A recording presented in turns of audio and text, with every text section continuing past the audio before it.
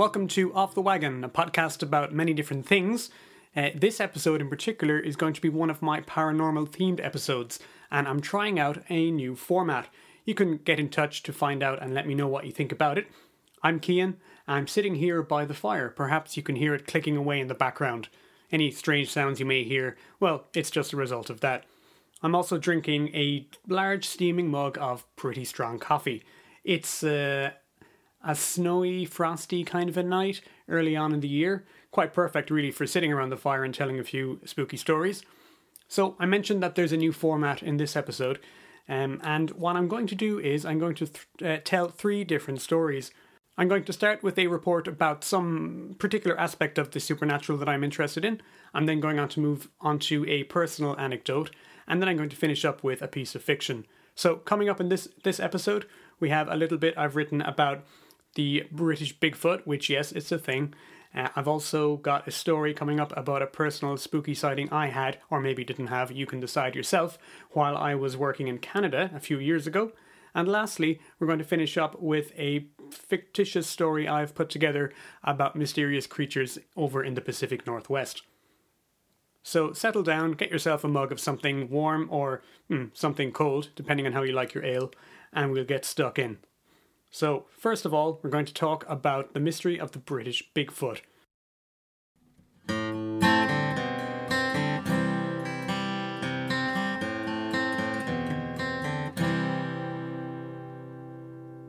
In 2002, an 8-foot-tall beast resembling a yeti with glowing eyes was reported in Boland Park in Northumberland. Around the same time, visitors camping by the lake in the park also reported nighttime growling and stolen fishing equipment. In January 2015, the hugely successful US TV show Finding Bigfoot, known as Not Finding Bigfoot to some, sent their crew to England and Scotland, drawing attention to a heretofore little-known trove of British Bigfoot reports. In September 2016, The Mirror, always a reliable source, published a video of a mysterious, dark, animal-like figure that had been filmed in the forests of the Caerphilly Mountains near Cardiff. And in May 2018, Bristol Live reported that a man travelling on a train from Exeter to Bristol saw a huge, hairy, monstrous figure walking along a field outside the city as the train passed by. He described himself as being 100% sure of what he saw. Now, Bigfoot is an American icon. He's, to me, as much a mid-20th century symbol of America as James Dean, or stupidly big cars, or hating communism. He's a symbol that represents the American people's relationship with their natural heritage, their vast landscapes, with the very wild itself. After all, if a creature as huge and spectacular as Sasquatch could remain hidden for so long, that must mean there's a habitat that's big enough for him. Or her, if we're talking about the famous Patterson-Gimlin Bigfoot from that video everybody's seen. That the idea of Bigfoot took off the way it did, that generations of Americans have believed so fiercely in the reality of this beast, tells us something about them. It tells us that they see nature as something big, powerful, and still capable of withholding mysteries from us. Don't get me wrong, the US has done a lot of damage to its natural heritage over the last century in particular. But compared to Europe, there's no question that America has the upper hand when it comes to true wilderness. And so it makes sense that the myth of a beast such as Sasquatch would come to be in a place like the US. It seems fitting, doesn't it? But what if I told you that people had been reporting seeing Bigfoot or Bigfoot-like creatures in Britain? Think about the British Isles, a small collection of rainy islands that have been inhabited and farmed intensively for thousands of years. A country that lacks true wilderness except in its northernmost regions. It only has relatively small, disconnected forest cover, except for farms of imported plantation firs, all of which are managed intensely by the Forestry Commission, and whose biggest national parks tend to be semi-natural, also heavily managed open moorlands and grasslands. Not really the sort of place you can imagine a large mysterious hominid like Bigfoot surviving. It sounds impossible, but having been reading about the American Bigfoot phenomena pretty much my whole life, I was astonished to find out only last year that there is a small community of cryptid hunters who believe that a variant of Bigfoot is roaming the British Isles too. How strange. I had to know more. I checked out a short documentary on YouTube first. It's called Elusive, to begin my research. This film is mostly a collection of interviews with people who have had encounters with Bigfoot-like creatures, usually in the north of England or Scotland. Now, all the usual problems with witness testimony apply here. If you have any interest in the paranormal, you'll probably have read about the various scientific studies over the years that have shown us that memory really cannot be trusted. But as usual with cases such as these, I was left with the feeling that the witnesses were at least sincere. They certainly believed that they had seen something. I did not get the impression that there were many deliberate hoaxers in this movement. Now, the interviews in Elusive were interesting, but besides that, I didn't find the film got into the subject in the kind of depth I prefer myself. It was happy to simply show the evidence, witness testimony for the most part, and move on.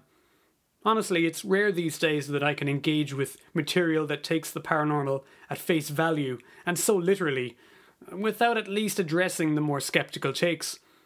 Now, the film does address the fact that it is hard to imagine a flesh and blood Bigfoot living in a British ecosystem, but then answers this by saying that, well, either Bigfoot is very clever and very good at hiding, or is perhaps in fact a supernatural being who can disappear and teleport and whatnot. This is a classic example of what's called paranormal creep.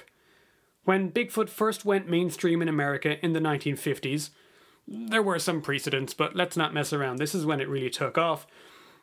The phenomena was at first interpreted as if Bigfoot was an unknown but at least physical and mortal animal. That seemed to make sense, and at first quite a few scientists were on board with the idea. After all, such a thing was far from impossible, so it was worth investigating. But as the years went by, and harder evidence failed to turn up, and hoax after hoax was exposed, some believers turned to more mystical theories to explain why Biggie was so good at remaining hidden. Perhaps he was, in fact, a kind of spirit or supernatural being who could vanish and teleport. That's why we couldn't find any proof. It seemed as though some folks would believe anything rather than accept that the lack of proof implied the lack of Bigfoot. And so, the idea of Bigfoot continued in some circles, divorced from its original, somewhat scientific origins.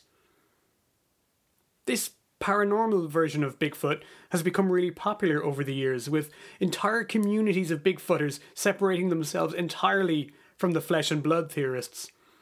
In these belief systems, a wide range of paranormal phenomena are acceptable and connected to Bigfoot in some way. In these stories, Bigfoot regularly communicates with UFOs, he has a shiny aura, and he communicates with lonely humans on remote mountaintops by leaving patterns and sticks, or by straight up using telepathy with them. It appears to me that it is this later, more mystical version of Bigfoot that has recently been imported to the UK. And from my reading, even the most cursory discussion of how or why a Bigfoot-like creature could be surviving in the British countryside is completely absent from much of the discussion. In most reports, a sighting is reported and that's it. No analysis. It's as if the sightings seem to exist in a context-free vacuum. I saw Bigfoot. Ergo, it must live in the UK. Well, that seems to be as far as things go in many cases. Perhaps it's a symptom of displacement. After all, Bigfoot has no real place in British tradition or folklore. He is, after all, a definitively American monster. This protectiveness over regional monsters is so intense that serious US squatchers, as they like to be called, though I really hate that term personally, they turn up their noses and their baseball caps at the very idea of a British Bigfoot. They think, as I did, that Britain should have no tradition of such sightings. Or does it? The British Bigfoot Sightings Map website has been collecting reports since 2003. I opened the map expecting to find only a few reports, but instead to see a Britain, and to my surprise, Ireland, Tipperary Wolfman anyone, positively overrun with hairy hominids and other critters. Hundreds of encounters are documented, not only in the remote Northlands, but in suburbs and small towns also, all over the highly populated urban south. Bigfoot in your garden. Bigfoot on a bridge. Bigfoot in a graveyard in Basildon. Now, the site is an impressive piece of work, with all reports being collated by researcher Deborah Hatswell. There's an incredible amount of work gone into this, and I reckon anyone with an interest in the paranormal ought to check it out, regardless of what side of the fence you sit on. The variety, the ubiquity is astonishing. American researchers struggling to ground Bigfoot in flesh and blood ecological terms would just throw their arms up at this. To them, and to me, Bigfoot can just about be considered as a rare, elusive animal that might be hiding out in the remaining wilderness of North America. But this? Bigfoot in Basildon? Okay, so the Basildon sighting was actually a monstrous black dog, a local case of the famous black shuck, not actually a Bigfoot, but I couldn't resist going there. Now, some of these reports go way back. Straight away, I spotted a Victorian-era example from Shropshire on the Welsh border. Famously prolific writer on cryptozoology Nick Redfern collects several of these historical tales of dogmen, monkey men, and other oddities in his various books and articles, many of these stories dating back to the 19th century. He has also noted the frequent spectral qualities of these British creatures. They can appear and disappear. Weapons pass through them in some of the reports. The sightings map also lumps in all sorts of crypto critters in its grab bag of Sasquatch reports, including many of the now fashionable Dogman reports. So it's not just Bigfoot in the mix. Again, reading through the wealth of reports, I get that feeling of sincerity. These seem like genuine experiences of something. Many of them are unadorned sightings of out-of-place or mysterious animals. There's no worldview, no explanation for their presence is offered at all. People are seeing strange things regardless of what they believe. I think what's troubling me here is this lack of context. This is not Bigfoot as a maybe possible real animal, the way he is in America. The United Kingdom likely couldn't sustain such a thing ecologically, and many enthusiasts don't even try to contest this. They don't bring it up. No, this is Bigfoot as a magical teleporting super animal that, I kid you not, according to some believers, might only appear to children. So, according to Harry Rose, who spent 2 years working with the British Bigfoot community for a photography project, many believers had a sighting of British Bigfoot when they themselves were children. Rose reckons that this belief tends to stick with the people their whole life and shapes who they've come to be. That's how important it is to them. Now, when some people try to make sense of British Bigfoot, they head not to the realms of zoology or ecology, but to folklore. Harry Rose's comments made me think of old European legends of wild men such as Pan and the Green Man. Both are deities associated with the woods and the wild. Both can be seen as protectors of the forest. They are sometimes scary or terrifying, but to a child they could also be seen as protectors, like a giant imaginary friend or guardian angel. Now, this is exactly the way ecologist and science writer Robert Pyle describes Bigfoot in his amazing book, Where Bigfoot Walks. Undoubtedly, to me, one of the most thoughtful books ever written on the subject. If you have any interest, go out and get yourself a copy of that straight away.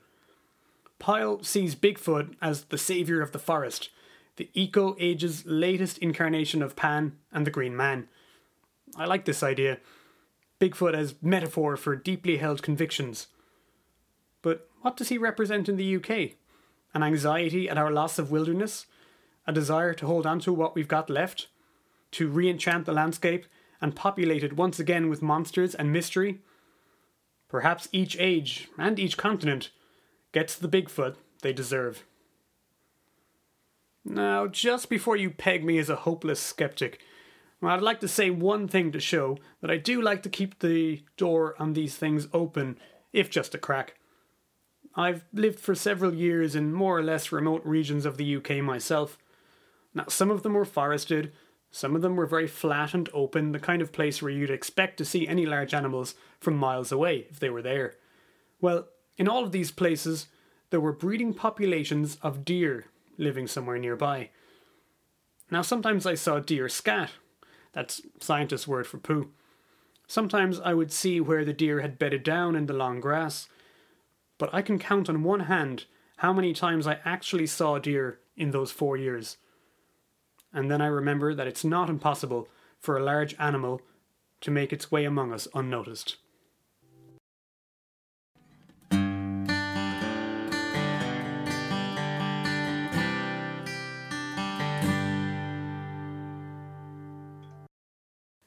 So that was my report on the bizarre phenomena of the British Bigfoot. Like I said, I'd never heard about it until relatively recently.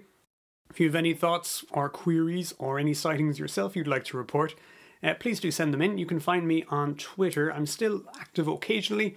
You can find me on @StrangeIreland, named after my older podcast.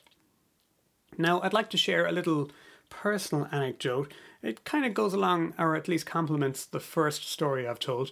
This is based on something that happened to me a couple of years ago. I was working in Canada. Now, I had a job working in a fairly remote location at a kind of an outdoor science education place. And it was about 40 minutes walk in the woods away from the nearest tiny little town. Now, my job was very intense. I had a lot of responsibility. I tended to work from very early to very late. And I was living in a little cabin, kind of like a Unabomber style cabin if you've seen that Netflix series. And really, whenever I got a little bit of time off, all I wanted to do was get off site and go clear my head. The nearest tiny town, barely even worthy of the name to be honest, was about a 40-minute walk, like I said, through some fairly serious woodland. Now, this was up in central Ontario's cabin country, as Canadians tend to call it. Basically, it's the part of the country where people have second homes where they go for the summer. So it's not fair to say that there was nobody around. There were quite a few holiday homes, as we Irish call them, but they were well separated and each one had huge property. So even though I was by the shore of several lakes as I walked and there were houses around, they were very well separated. The track I walked on was not very wide, and at night time it was very, very dark and there were no lights around. It was a time of year when there weren't that many people in the houses either. I was very into podcasting at the time, as I am now, and what I would do on a day off was I would walk into the nearby town to get a few things, pick up a few things, do some shopping, sometimes stop off for a cheeky beer at the local craft brew. But that walk through the forest was amazing. I really do recommend anyone to check out central or northern Ontario in the autumn. It was really magical. But I started to, get a little bit spooked sometimes, and I would see things moving in the forest. I was listening to a lot of paranormal podcasts at the time, and if you've listened to the show before, you'll know I'm more or less lean on the side of skepticism, but people say there are no atheists in foxholes. I would say there are no hardcore skeptics on a dark, spooky night when you're on your own in the woods either, especially when you're listening to the kind of things that I was. Anyway, on one of these nights, I walked off the trail because I thought I saw something in the forest. And I was on somebody's property, to be sure, but that house itself was so far away it was actually out of view. This was despite the fact that the trees were starting to lose their leaves. So I could see from quite far around me. It was getting dusky, and I didn't have a great vision of what was going on, but I could see whether or not there was anyone or anything there. I stopped to have a little rustle among the leaves upon the ground, when I turned and saw something behind me that to this day I swear had not been there just a moment before. It seemed to be a very large black dog. In the gloom, I pretty much only saw it in silhouette. It reminded me of something similar to maybe a Great Dane. The dog absolutely had not been there just a moment before. I got a little bit freaked out and I started to take a few steps backwards towards the road again. Within 2 or 3 feet, the dog seemed to melt away from view. It never made a sound. I continued on my way towards the town, quite rattled to be honest. When the time came for me to come back again, I got very spooked out when I passed that particular part of woods, but nothing happened and there was nothing to be seen. Of course, anything is possible. The human mind, as we know, is very good at seeing patterns and random data, and we are pretty much genetically programmed, in fact, to see things, like especially predators, that are not necessarily there. But a few aspects of folklore that I read about over the years did creep into my head. Obviously, in Britain, there's a very long established tradition of mysterious, spooky black dogs that appear to travellers at night. I've already mentioned the Black Shuck in my first segment. Funny that the only time in my life I might ever have an encounter with something like that was not in Britain, but in the wilds of Canada. So out of all the strange things that I may have heard about, or that you may hear me tell on this podcast, I have to say that's the only time I ever feel like I saw a physical manifestation of something that could have been a little bit weird myself. I'm going to round out the episode with a fictional story. This is called The Washington Sound Map. Now, my fictional stories that I've been writing recently fall under a category that I'm calling Wide Atlantic Weird, being that they are a collection of stories with connections both to Ireland and to America. And I include Canada in that too. I'm Irish, but I've spent a bit of time living in America and Canada, and I was very affected by the culture there. I made a lot of connections and a lot of good friends. I found a lot of aspects of the folklore and urban legend stories in both countries to be quite similar. So in these stories, I'm trying to bridge that gap a little bit. So this is the Washington Sound Map.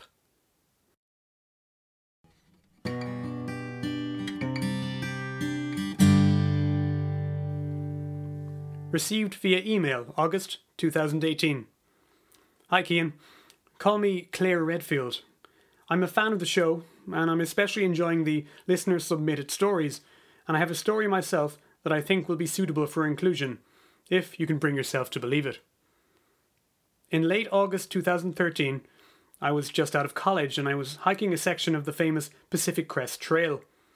The year before, I had read Wild by Cheryl Strayed, and like many others, I was inspired to lace up a pair of boots and follow her out into the wilderness. Also, like many others, I had never even heard of the PCT before reading the book, and I was probably a bit underprepared for the reality of it. Especially considering I'm from Wicklow, where the biggest wilderness I had access to was the Wicklow Mountains. And while it's just possible to get lost in those mountains, a small number of people do every year, it's difficult to feel that the area is big enough to hide anything serious from humanity. Washington State, of course, is different. Not being too ambitious, my plan was to spend simply 10 days trekking through Washington's Eagle Cap Wilderness, a solo through hike. I didn't have too much time as I was on holiday from my job in Ireland, but I wanted to sample some real wilderness. Eagle Cap stretches for literally hundreds of thousands of acres, but I hit the maps and chose a route that allowed me to reach the trail from the highway, hike for just over a week, and get back to civilization easily after that. But even this minor section of the PCT took me through the kind of open spaces I had no idea could exist. Within 2 days I broke out of the green tunnel of forest that had encased me, and first saw the pine-clad slopes of Caribou Canyon and the chalky peaks of Sawtooth Ridge. Emerging onto a trail that ran alongside a vast cliff, I yelled joyfully, hearing my words roll down to the tiny river far below, and up the forested hills, and come right back to my ear. I saw many incredible things over the next week, but it was the sounds of the wild that really gripped my imagination. Here there were no engines, no electronic hum or hiss. Instead, the roar of a creek or the night howls of a distant wolf reverberated for miles, with no man-made sound pollution to muddy the aural map of the landscape. By day 8, when I landed badly on my left ankle clearing a steep bluff, and decided it was best to head back to the highway a couple of days early, I was not too disappointed. I'd seen and heard all that I had hoped to, and I had stories and adventures in my head that I knew I'd never forget. According to the map, there was an old logging trail that would get me back to the road in about half a day. Of course, walking with a swollen ankle turned out to be tougher than I'd hoped. It was getting dusky by the time I made it to the highway. The mosquitoes were out and the crickets were chirping, and though I was closer to civilization than I had been in a week, my sense of danger was suddenly alerted. I was a woman travelling alone after all, and I hadn't hitchhiked before. I wished it hadn't been so dark, or so late. The road was deserted. I couldn't be fussy about which ride to take. I turned on my mobile, which had been dormant for the last week. Even here, by the main road, there was no signal. If I got into trouble... I hadn't had very long to worry about this when a pair of headlights pierced the gathering gloom.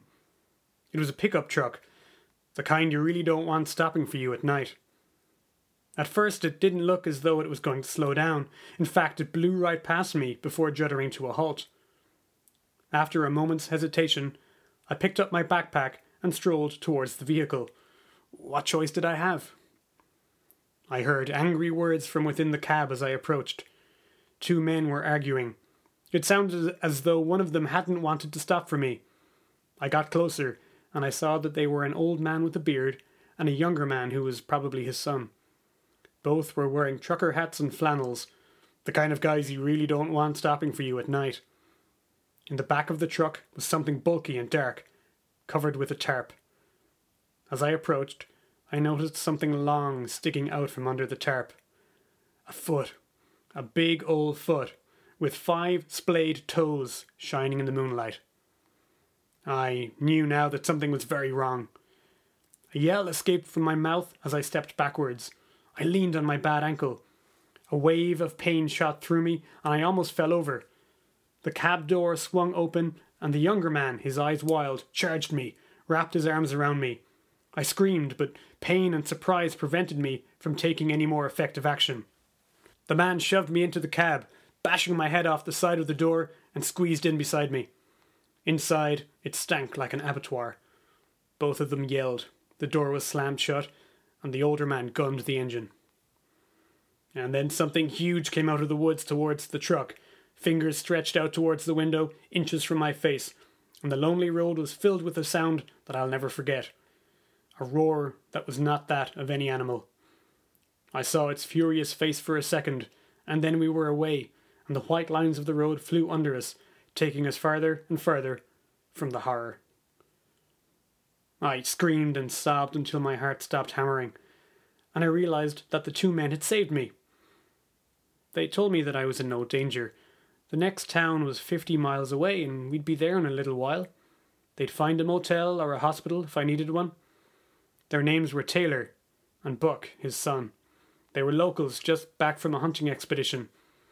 It was obvious from my accent that I wasn't from around here, so what in the hell had I been doing out in the woods like that? I started to explain, my sense of normality returning, and then I remembered the monster, the shape from the woods, and I grew excited.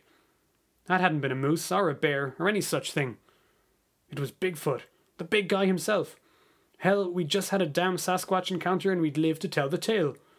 Surely, I said, that was something worth getting pumped about. But my two rescuers remained subdued. And then I remembered the foot sticking out of the back of the truck. The absurdly big foot. You killed one, I whispered. They explained. Just an hour before they met me, they had been returning from a 2-day hunting trip in the Eagle Cap Mountains. In the early evening gloom, something big had run out in front of their truck, denting the fender pretty bad, but doing more damage to itself. It stumbled about on the road, bleeding from its forehead, then collapsed. They measured it. The thing was 8 feet tall. It was broadly simian and covered with brown hair, but it had a wide forehead like a man, and its eyes held the light of an intelligent creature before they went out forever. Choking on the stench, I reached behind me and lifted the tarp a fraction. There wasn't much space to move it, but I caught a glimpse of a hairy, domed skull. For a moment I was sad, but a new thought filled me with excitement. This was huge, I told the others. You've got a Bigfoot body. They were going to be the ones to finally prove the existence of this mythical creature, and I was a part of their story. Everyone in the world was going to want to hear about this. We would be famous. I couldn't believe it. After all the years of speculation, all the hoaxes, faked footprints, blurry 8mm film reels, after all the dumb TV shows about middle-aged guys scaring each other in the woods, knocking sticks against trees and finding nothing. Earlier, before my hike, I'd met a hunter who told me why he didn't believe in the big guy. Because though parts of the Pacific Northwest sure seemed remote, the truth was, every inch of it had been picked over by hunters and rangers at one time or another, and we'd never even found so much as a skull. Now these two guys actually had a corpse in the back of their truck. It was earth-shaking. Only, why didn't they seem as cheerful about this as I was? Because, Buck said when I asked, we're not out of the woods yet, miss. Taylor squeezed the accelerator, kept his eyes on the black road. and a chilling roar floated down from the mountain, through the trees, and washed over us. My heart drummed. The sound was primeval. It was the sound of a vast wilderness that didn't care about man and his doings. It was the sound of unbroken forests and wild, jagged peaks. It was anguish and hatred. "That's the third one," said Taylor. "First one happened after we killed this thing. There was more of them out there in the trees, and we heard them roar then. That was 20 miles back. We heard another one just before we picked you up." I gasped. "That's why it was there, waiting." "Yes," Buck said. "Now we've heard it again. They're communicating. Reckon they stand on a ridge somewhere, bellow as loud as they can, and on the next ridge over, there's another one listening to the signal. Sound carries up here. There's no cars or skyscrapers or machines, only the sounds of nature.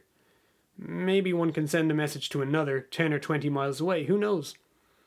"There could be a whole network," I said, and at that moment an answering howl from the other side of the road turned our blood to ice. Then another, and another, till it seemed that the unseen hills all about us were thick with the creatures. A sick feeling in the pit of my stomach finally turned into a rational thought. "The message is spreading faster than we're travelling," I said. "They're going to cut us off." The words were hardly out of my mouth before Taylor slammed on the brakes. The truck was forced into a spin. The world tilted with a jolt. I banged my head off the dashboard. Taylor and Buck groaned. They were alive, but pretty smashed up. One wheel was spun, squeaking on a bent axle. I saw what had caused Taylor to jam on. A row of silhouettes blocking the road, enormous, dome-headed shapes, 10 or more of them. I saw them through blurry, teary eyes, and through the cracked window of a vehicle turned sideways. A smell like wet moss and grubs and dewy camping mornings crept in through the broken glass. They moved as though in slow motion, with the artless grace of animals. Some of them were small, shorter than me, and these younger ones scrambled towards us first. I could not see their faces, but I heard huge nostrils sniffing, grunting. The smashed cab rattled where their hands shook it. This was it. Our time was up. We knew the truth, and we were about to take it to our graves, our heads crushed by beings who could communicate over hundreds of miles of forest faster than we could. A roar shook the truck. One of the animals was closer than I had thought. In fact, it sounded as though it was inside. Then a tuft of putrid hair filled my mouth as a gigantic elbow pistoned, attached to a thrashing arm. The beast from the back of the car bellowed again, so loud this time it felt as though it was rattling every tooth in my head. It was alive. In the confined space, the stench was unbearable. The arm ploughed upwards, tearing the metal like a knife through tinfoil. Injured, but furious beyond measure, the nightmare beast pulled itself through the hole. All I could see was a heavy brown bulk. The side of the truck crumpled as it crawled out, and I squashed myself further into a corner to avoid being flattened. Outside, a chorus of hoots and growls filled the night air. Feet scraped, inhuman voices bellowed, and, I swear to God, someone or something knocked on a tree trunk with a stick. Maybe those middle-aged idiots were onto something all along. The racket reached a frenzy. Then a drop of rain splashed my face, and quickly became a torrent, the kind of rainstorm the Pacific Northwest is famous for. Soon I couldn't hear anything except the hiss of the rain. Even when it had finished, and silence yawned outside in the dark woods, I waited a long time before I dared to call for the others, and climbed out of the wrecked truck. Turned out we were all okay, though none of us were too sprightly getting out of there. The rain had turned the forest floor on either side of the road to mud, but we found a single footprint and took some pictures of it. We got out of there, limping and stopping frequently. About 6 a.m, a passing Chrysler picked us up. We told the driver we'd been in a wreck, didn't say much about anything else. I never told anyone about what happened. My own pictures of the footprint didn't turn out so good. Blurry, like all the best Bigfoot pictures, I guess. I took contact details for Taylor and Buck, said I'd keep in touch, but never did. A couple weeks later, I flew back to Ireland and my Bigfoot adventure seemed pretty irrelevant from then on. I occasionally check out Bigfooter websites. The communities seem to vary between well-meaning and idiotic, though none of them strike me as being particularly well-informed. Taylor and Buck have posted on the message boards of some of the bigger sites, and I've seen a couple of videos on YouTube debunking their photographs of the corpse and the footprints. I'm sure you can find them if you look. And if you're ever in the Pacific Northwest, be nice to any strange creatures you meet there, in case they call their friends. Love, Claire Redfield. That was the Washington Sound Map. That brings this episode to a close. You've been listening to Off the Wagon. This has been one of my unusual and weird paranormal themed episodes. If you like the new format, let me know. You can contact me on Twitter, like I said earlier, at Strange Ireland is where I can be found occasionally. I will still, of course, make bad movie episodes, interviews with my friends. If I know anyone who's got an interesting topic or subject, I'll be sure to bring them on the show. We're always happy to bash a few bad movies and have a beer as well. So you can expect lots of different things from the show going forward. Thanks for listening. See you next time.